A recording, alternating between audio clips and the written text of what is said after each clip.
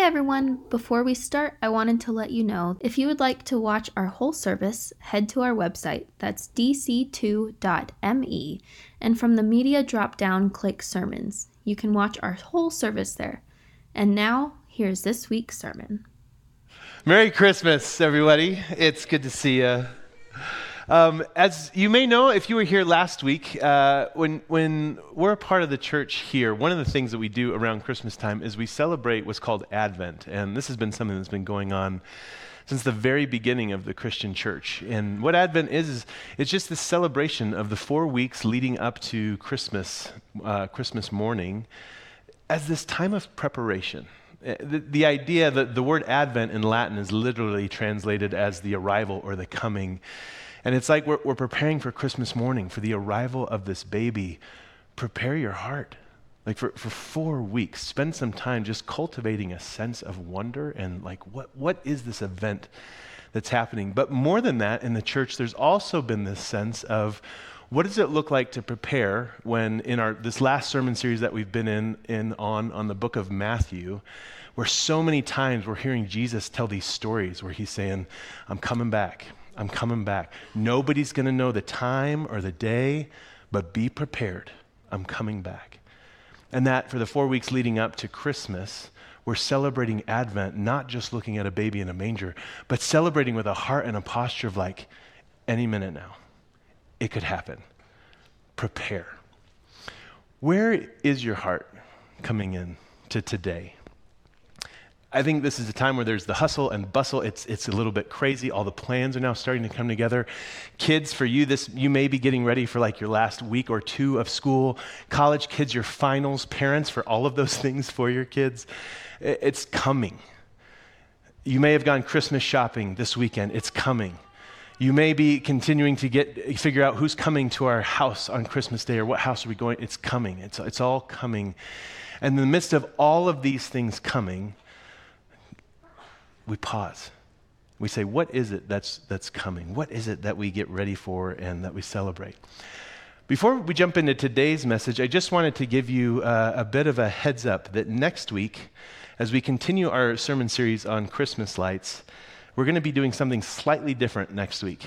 Because to engage the light and to be looking at the light also means that there has been an encounter with darkness. And if you're also coming into this season of Christmas going, that'll preach, like it has been a season of darkness for me, we're going to be spending the bulk of our time next week considering that darkness. And what does it mean if the light has come into those places? Where are the places where we engage suffering and lament and hardship and grief and are tempted to be hopeless? So, just so you know, that's where we're going next week. But that's next week. Today, we're looking at this idea of light. And I don't know about you, but my day so far even has been governed by light. When my alarm clock went off, I opened my eyes and there was a light there. My next move was to walk into my bathroom and turn on a light switch. As I got ready for my morning, I just went around turning on lights. When I got into the building this morning, the lights were on. Light governs our world today. And it's funny because the advent of modern light or a light bulb is still relatively new. There is a romance and also a wildness to considering what would it be like to live even just 200 or 300 years ago when candles or oil lamps or whale oil were the things that lit your home. What would it be like to know that your fireplace was the center of your house because when the sun went down, that's where not only warmth came from, but that's the only place in your house that had light? Can you get into that kind of a frame of mindset? And in England, hundreds of years ago, they were trying to figure out how do we not just light your home, but how do we make it safe outside? And they had lampposts. And there were people that were paid to go around every single evening and light these lampposts. They were called Learys. That was the official street name for a lamplighter. You were a Leary. Do you know that there's still people doing this today in Britain? They're still employed to go around lighting lamps. Here's a commercial from Britain Gas. Check this out.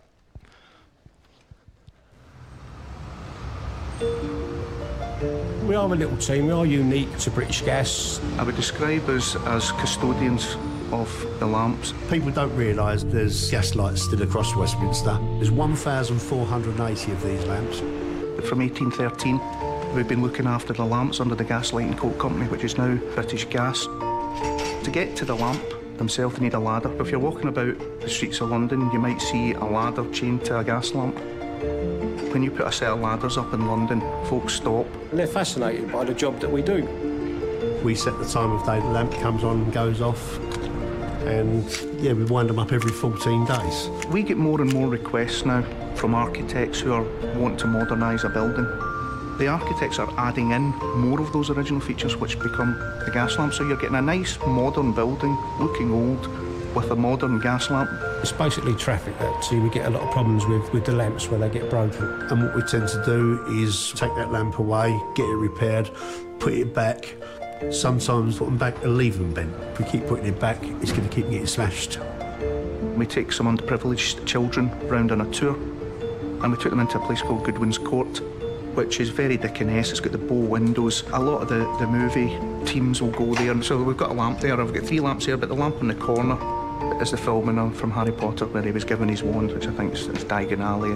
We lovingly cherish these lamps every day, every week. The guys are out in all weathers maintaining them. You know, they love the job they're doing. As I clean the gas lamps, as I oil them, as I put effort into them, as I'm walking away and I look back and I watch them come on, I still, to this day, I think how beautiful do they look. Me personally, you know, I can't think of a better job in the world. Can you hear the pride that they talk about their job with? For hundreds of years, I stand in a heritage of people that have been driving around, walking around London, lighting lamps. 1,490 lamps that they still have in London. Isn't that amazing? People are going around still lighting these. As the more we invent different ways to experience light, there's still something in us, even movie producers, even architects are going, can you take me back to that? And I love what they said right out of the gate. I don't know if you caught it, but they said, I think that it's best said that we're custodians of the light. That's how they like to see themselves. They're not just holding up a match, but they're fixing the lamppost. They're making sure that it shines through. They've got a really cool job. And when you think about it, of course, it's an important job, because what does light do? I mean, whether it's a lamppost in Britain or whether it's something in your house, you can picture a night light for a kid. You could picture high beams on your car as you're driving through the country with no other lights. I have a friend of a friend, her name's Susie. She lives in New York City, and she has a dog, and she's just used to taking her outside. And once she went to go visit some family in Missouri where there were no lights outside, and her dog would not go outside to pee at night because the dog was like, where's New York? I need the light. Like, I'm not going out there. It's terrifying. What does light do? Well, it helps us see where we're going, like quite literally, so you just don't trip. It helps us see what's around, but oftentimes it's because we're looking for where are the monsters, where are the villains, and what's safe. It helps us know what's true and what's obscured. When something is lit up, you can perceive it accurately. Light scatters things that love darkness. It helps us not only see each other, but to move together in unison. And ultimately, light helps us get to where we're supposed to be. We're in this series called Christmas Lights, and we're just taking these pauses as we head into this season of Advent to go, what is coming? What are we preparing for? And really, our core text for this morning is one verse. But to understand it, you're going to need to get out your shovel because we got to dig a little bit. But we're going to be in John chapter 8. And I would love, if you brought your Bible today, turn there, and as we're popping around to different places, just keep your finger in John 8. We're going to be in verse 12. And I just want this verse to wash over you with each iteration as we dig and dig together. In John 8:12, it goes just like this. You saw it on the screen already this morning. And again, Jesus spoke to them, saying, I am the light of the world. Whoever follows me will never walk in darkness, but will have the light of life. This is a funny scripture. Right after this, there's a whole bunch of religious leaders who are with Jesus going, hold on. You can't just say things like that. Like, you have to qualify that. There have to be people who have witnessed. Like, if you're going to say that you're the light, says who? I had a really funny encounter with a young friend who had gone off to college at CU. And one of the things, he was really tripped up. He came back home for Christmas, actually, and he said, we were going through scripture in one of my religious studies classes, and my professor pointed out, Jesus never says that he's God. And that's like my professor's reason for why he doesn't believe. And it's funny because it's a very Western thing to say, I need to see the words, I am God. But I think as we go through things today, you're going to continue to see over and over again, Jesus is like kind of standing up straight with his chest out going, I am the light of the world. And that the gravitas, the weight that carries, what he's actually saying in the midst of that is astounding. To understand what's going on, we have to back up the tape in John just a little bit. So if you would go there, I'm just going to give you one little snapshot, but when chapter 7 starts out in the book of John, we have Jesus back at home with his family, with his brothers. Do you know Jesus had brothers? So often at Christmas, we just see one baby in the manger and we're like, hey, he's an only child. He had siblings, brothers and sisters, pretty well. He's a grown man. He's back at his house. And his brothers are preparing to go down to Jerusalem for what's called the Festival of Tabernacles, or the Festival of the Booths. This is a really important Jewish holiday. And they're talking to Jesus and they're going, hey, you're going to come down with us, right? Like, maybe this will be your time where you're going to show everybody who you are. And Jesus starts out at the very beginning of chapter 7. He's like, I'm not going to go down there. But then it's kind of funny, like, what were you doing there, Jesus? His brothers leave, and then he starts packing his lunch and throws his backpack on, and he actually does go down to the Feast of Tabernacles. And where we catch up to our story is actually in verse 37. And it goes like this, John 7, verse 37. On the last day of the festival, the great day, while Jesus was standing there, he cried out, let everyone who is thirsty come to me. A couple moments later, he'll be making the statement in the same place, I am the light of the world. Now, there's so much incredible goodness that comes with him saying, if anyone's thirsty, let them come to me. That's its own statement. We don't have time to unpack that today. We're just focused on the statement that he's making about light. But holy smokes. As people who are reading this today, it's John 7:37 that you probably read, that I read if I'm not doing any more digging, and I go, okay, great, I don't know what any of those things mean. It's the Feast of Tabernacles, it's the great day, it's the last day. Get on with the story, John. And John, as a writer, is going, no, I just set the stage, the arena, the stadium in which the story is happening. I just built it for you.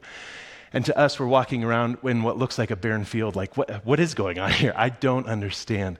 To understand the setting of what Jesus is saying and how he's saying it is huge. So, what is the Feast of Tabernacles? And what does it have to do with light and what's going on? If you're ready to go on a journey? This is going to be so fun. This is so fun. To understand the Feast of Tabernacles, we have to go way back to the Old Testament, to the book of Exodus, which is the second book of the Bible. This story had begun where God's people, the nation of Israel, had become something. They'd also become enslaved by the nation of Egypt. And they were being horribly oppressed. And you may have heard this story, but if you haven't, the big idea is this whole nation of people, they just continue to cry out to God, deliver us, save us from the situation that we're in. And it says in the book of Exodus, God heard their prayer. He saw them, and he came down, and he did something about it. We have these incredible events. If you've never, I should say, seen the movie Prince of Egypt, it's a fine snapshot that can catch you up on this story. Even if you have seen it, it might be a great Christmas movie to watch this year because of what Jesus is saying here in John 8. But this nation of Israel finally gets permission from Pharaoh to leave, quite begrudgingly, I might say. And they come to the edge of the Red Sea, or the Sea of Reeds, as we might read it better, and they're stuck. And Pharaoh has now changed his mind and is coming with his enemy, and he's just going to slaughter everybody. And there's this sense from the leader of the Israelites, from Moses, of like, we're done for unless, God, you show up and do something. and this pillar of fire shows up. And this pillar of fire protects them as the sea spreads into two and these people walk to safety. But the pillar of fire doesn't just stop there. This pillar of fire was a huge metaphor for this Israelite nation. And we're going to catch up to our story in Exodus chapter 13. Now, again, if you've got your Bible and you've got your finger in John 8, I don't want you to go back to Exodus. Just hear the story. I want your eyes to be lasered in on John 8:12. He says he's the light of the world. What does that mean given this story? And the story in Exodus 13 says this. Exodus 13, we're just going to start in verse 17. It says, when Pharaoh let the people go, God did not lead them by the way of the land of the Philistines, although that was nearer, for God thought, if the people face war, they may change their minds and return to Egypt. So God led the people by the roundabout way of the wilderness toward the Red Sea. The Israelites went up out of the land of Egypt, prepared for battle. And Moses took with him the bones of Joseph, who had required a solemn oath of the Israelites, saying, God will surely take notice of you, and then you must carry my bones with you from here. They set out from Succoth, and they camped at Etham at the edge of the wilderness. And the Lord went in front of them in a pillar of cloud by day to lead them along the way, and in a pillar of fire by night to give them light, so that they might travel by day and by night. Neither the pillar of cloud by day nor the pillar of fire by night left its place in front of the people. So it's not just this moment where this pillar of fire comes down and protects them for a time. This pillar of fire for this young nation that's coming out of slavery, it becomes their guiding light. Whether by day, and you like when you visualize it, if it's this pillar of fire, what comes off of fire? It's smoke. It's going to look like a cloud. So this cloud is leading them when the sunlight is there, and when the sunlight is gone, then you just see the fire and you can follow it all the time. And it's important as we read that verse 2 that there's like a sensical place that these people should go. God says right out of the gate, I'm going to, like, if they went the normal path, if they took the highway, they would end up in Philistia. They would end up embattled with the Philistines. They would be involved in a war. And a war that may even tempt them, because war is so awful, it might tempt them to say, what's better, to be at war or to go back into slavery? Let's go back into slavery. But this is the normal path. I mean, when you look at it on a map, even today, this is the line that you draw to go. If we need to get from point A to point B, we've got to go right through here. And God is saying, I have to lead these folks because they've got to go by a different way if they're going to make it to where we're going. So he manifests himself in a pillar of fire and a nightlight in the high beams so that they can get to where they're supposed to go. And I think it's incredible to put yourself in the shoes of the people who are walking around at this time because you're terrified. You've been a slave your whole life. You're being chased by an army. And all of a sudden, you're in the middle of a wilderness trying to get to somewhere that you really don't understand where it is. You've never been there before, nor has anyone else who's with you. And this pillar of fire shows up. And you have a choice. I can either strike out on my own and go the way that I think makes the most sense, or I can follow this thing. And man, of course you're going to follow this. Look at it. It's not just fire. It's not just light. It is hope. It is direction. It is leadership. It knows what's right. I'm following that. That's the mindset that these people get in. And as we do that, if they didn't have that, they would have gone the way that would seem natural to them. And this is a huge tension for us as we read this story today. So many of us live our lives like this today, where we find ourselves in the wilderness and we just start looking down at the ground going, well, I guess I'll just figure it out as I go along. One of the invitations of this story is, how do you pick your eyes up to go, God, where do you want me to go next? And you wait until he shows up. as this story progresses, and you may be going, what does this have to do with a festival of booths or tabernacles? This people now, they're in the middle of the desert, and they're going to follow God now for years to come, this pillar of fire. And so they construct these tents. I mean, they're nomadic. They're this culture that's just this constantly moving campsite. And so years later, as they've become now established as a nation, in the nation of Israel, with Jerusalem as their capital, with a temple that kind of is like the city center, the epicenter not just of their nation, but of their religion, there was something in what God had set up years ago where he said, every single year, I want you to set up booths, and I want you to live in those booths for a week, because I want you to remember what your life is supposed to be like. Your life today, regardless of the house you live in, regardless of the job you have, your life is ultimately reflected in this idea that you are a pilgrim, that the place where you are living now is temporary, and that the person that you're following to get you through this journey is me. Every single year, I want you to live in a tent. And this is amazing. If you're Jewish, if you've grown up around Jewish people, even if they still do this today. Jewish people will still, every single year, they will build at a certain time in the calendar in the fall. They'll build these booths and they'll live in them for a week. It's remarkable. And that is why.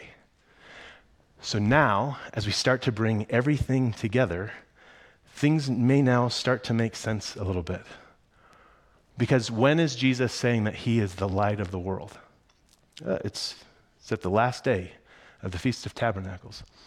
The great day, as John would say.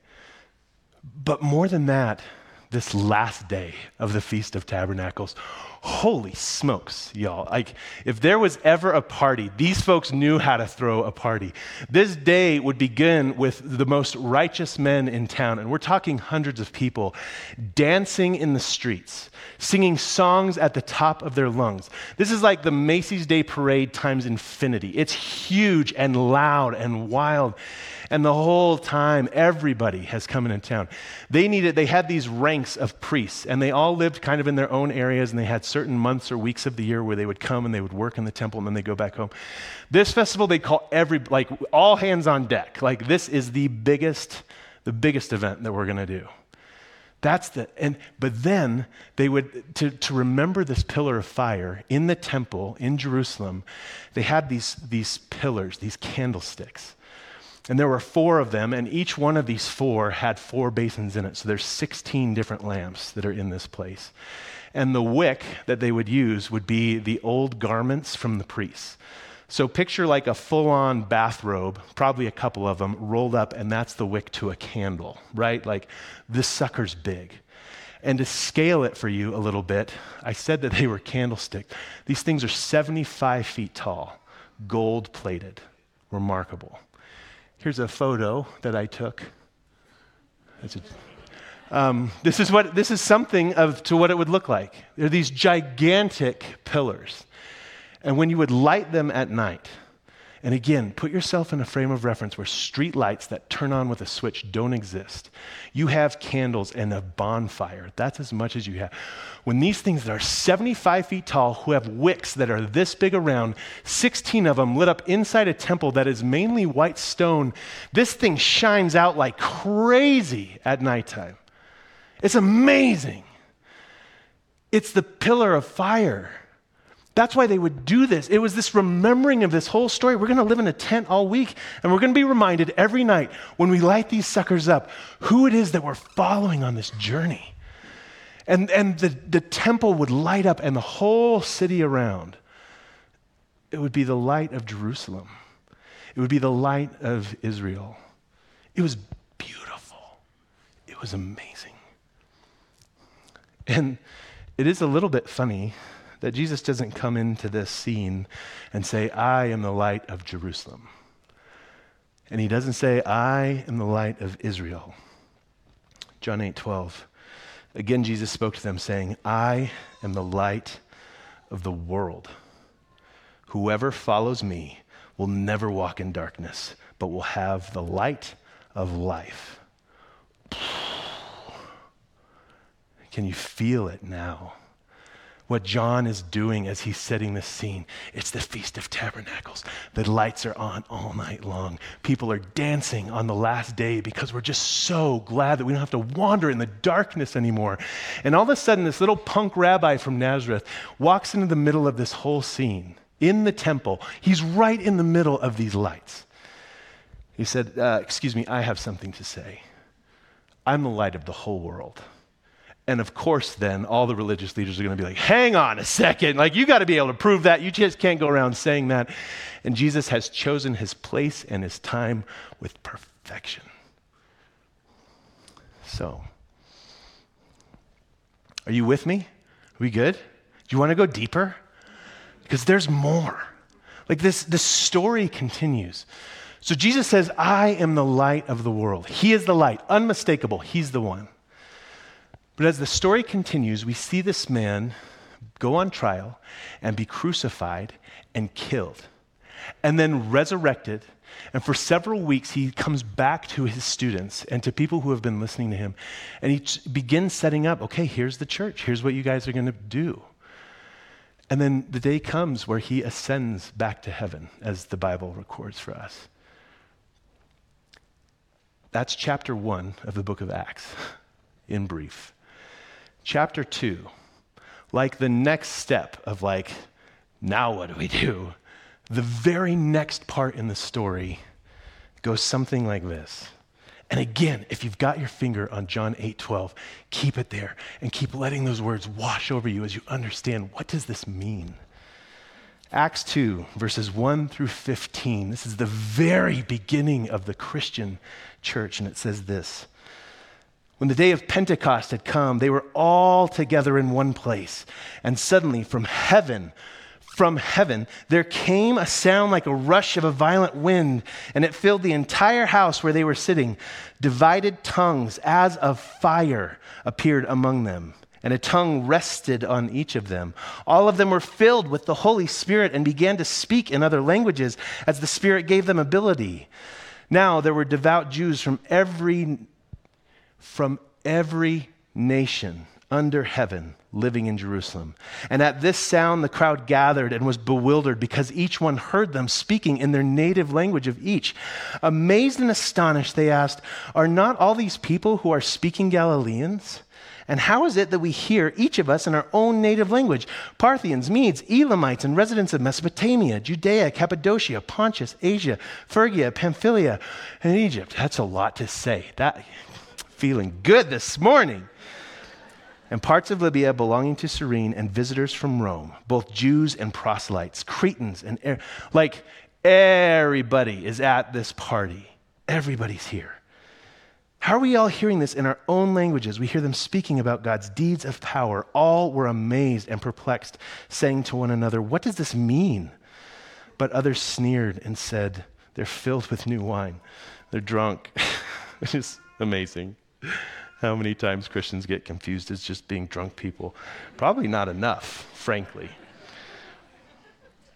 There's a critical distinction that I want to make sure that you catch here, because I think a new age world that we live in might say, well, now you have become the light. You're it. It is you. And I want you to understand and see in this story from the book of Acts that when this young church is beginning, it is a pillar of fire that comes from heaven that divides, and then it rests on each of them. And because of that, now they like the Holy Spirit comes into them. The Spirit of God, the essence of who God is, comes into their soul, into who they are, and now suddenly they are speaking in languages that they have not spent time on Babel learning how to do. They just are doing it. God has gifted them with this ability. It is not them that are the core, that are the center, that are the beginning point of this light. This light has been given to them and it lives inside of them. And it is the Holy Spirit. It is God himself. He is still the light. But like in our pictures, instead of the light being something, this pillar that we used to follow, or instead of it being at this temple, the light has now changed its location. And the light now resides in those that choose to follow Jesus. It has divided and it has gone out. One of my favorite moments when we celebrate Christmas Eve is when we light candles.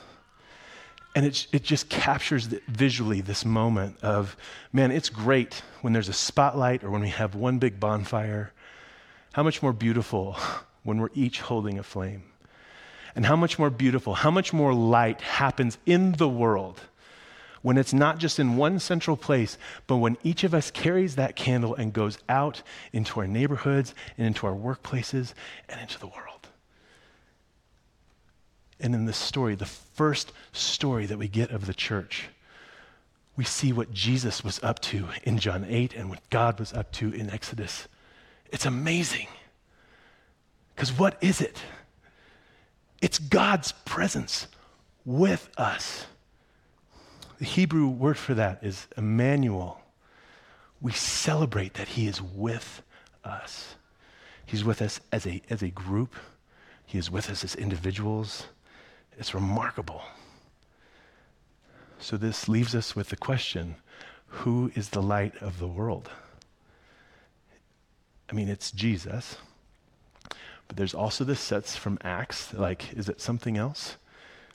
In our study on the book of Matthew, we actually hit one other place that even confuses that question even more. It's in Matthew chapter 5, and this is Jesus talking to a room full, a whole hillside full of students, and he says, "You are the light of the world. A city built on a hill cannot be hidden. No one after lighting a lamp puts it under a bushel basket, but on the lampstand, and it gives light to all the house. In the same way, let your light shine before others, that you may see your good works and give glory to your Father in heaven." Who is the light of the world? Who's the Leary? Who's the one that walks around giving light to dark cities? Well, it's Jesus. But just like we've tracked the story of this pillar of fire, this Jesus has now put himself into and onto every single one of us that choose to follow him. Jesus is the light of the world, but he is in you, and he's available to you. And man, if you're somebody who doesn't know, like, I don't know where I'm at with Jesus, I don't know what to do about following him, I think this can be kind of a weird message, because it kind of feels like, well, just follow Jesus, it'll be fine. Like, it's good. What we don't have time to get into, and what I would invite you, go back and check out the series that we did on the book of Matthew, how he taught us to live and what he taught us to do. It's like watching a Leary walk around a city and going, let me show you how to turn on the light. And then let me show you again and again and again.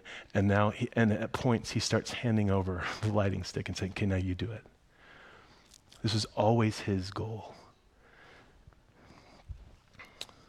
When we confess that he has come, when we confess that he's coming again, when we confess that he is with us and in us and is still guiding us, we recognize that God has come down to earth. He is amongst us on earth. He's still guiding us. He's the light of the world, not just to some, but he's put a light in us. And what does that light do? What's it supposed to do? Well, light helps us see where we're going so that we don't trip. We help each other see what's around, the monsters and the villains, and what's safe. When we have light in us, it helps us help each other know what is true and what is obscured to make sure that we perceive accurately. When we carry light in us, we help scatter the things that love darkness away. When we have light in us, we help each other not only see each other, but move together. And ultimately, when we have light in us, when the light of Jesus Christ lights our way, ultimately we help each other get to where we're always supposed to be. If we're going to do this effectively, it's not enough just to know about this Jesus. There's a step of courage that comes with finding yourself lost in the wilderness and saying, I don't know what to do, and I don't know where to go, and I don't know what I'm supposed to be. and then to look up and say, God, where are you? And how can I find you and join you there? And where are you taking me? And the courage then comes when you hear this Jesus speak, that you take the step out the doorway, that you don't take the highway to Philistia, but that you're willing to say, God, wherever you go, I will follow. That's courage, and it's beautiful. As I welcome Dan back out, I wanted to end with a poem and a brief benediction. The poem is by a guy named Robert Louis Stevenson, which you might hear and go, oh, I know that name. Where do I know that name from? He wrote Treasure Island. Robert Louis Stevenson had a really interesting spiritual life. He grew up in a home that went to church in Scotland. Jesus was a huge part of his world. In college, he kind of did the college thing where he fell away from his faith for a while. In his mid-20s, wrote a letter to his dad saying, I've seen a lot of the world now. At this point, he was living in the Pacific Rim. I've seen a lot of the world, and I can't keep going without understanding that Jesus is real and that the Bible is trustworthy and true. And so I'm coming back to my faith. His dad lost his mind. But one of the poems that Robert Louis Stevenson wrote was a poem called The Lamplighter. And it goes like this. My tea is nearly ready, and the sun has left the sky, for it's time to take the window to see Leary going by. For every night at tea time, and before you take your seat, with lantern and with lantern, he comes posting up the street. Now Tom would be a driver, and Maria go to sea, and my papa's a banker, and as rich as he can be. But I, when I am stronger, and can choose what I'm to do, oh Leary, I'll go round at night, and light the lamps with you. For we are very lucky with a lamp before the door. And Leary stops to light it as he lights so many more. And oh, before you hurry by with ladder and with light, oh Leary, see a little child, and not to him tonight. May we, like this child, not only be enamored with the one who brings light to the world around, but may we always seek to be like Jesus, to join him in his work and to be custodians of the light by both being and bringing light into dark places. Merry Christmas. As you prepare for the arrival of Jesus, know that you are preparing for the arrival of a pillar of fire who says, I am a light to you. And I am a light to your community. I'm a light to your family. And I am the light of the world. For those that are able, you can stand and let's sing.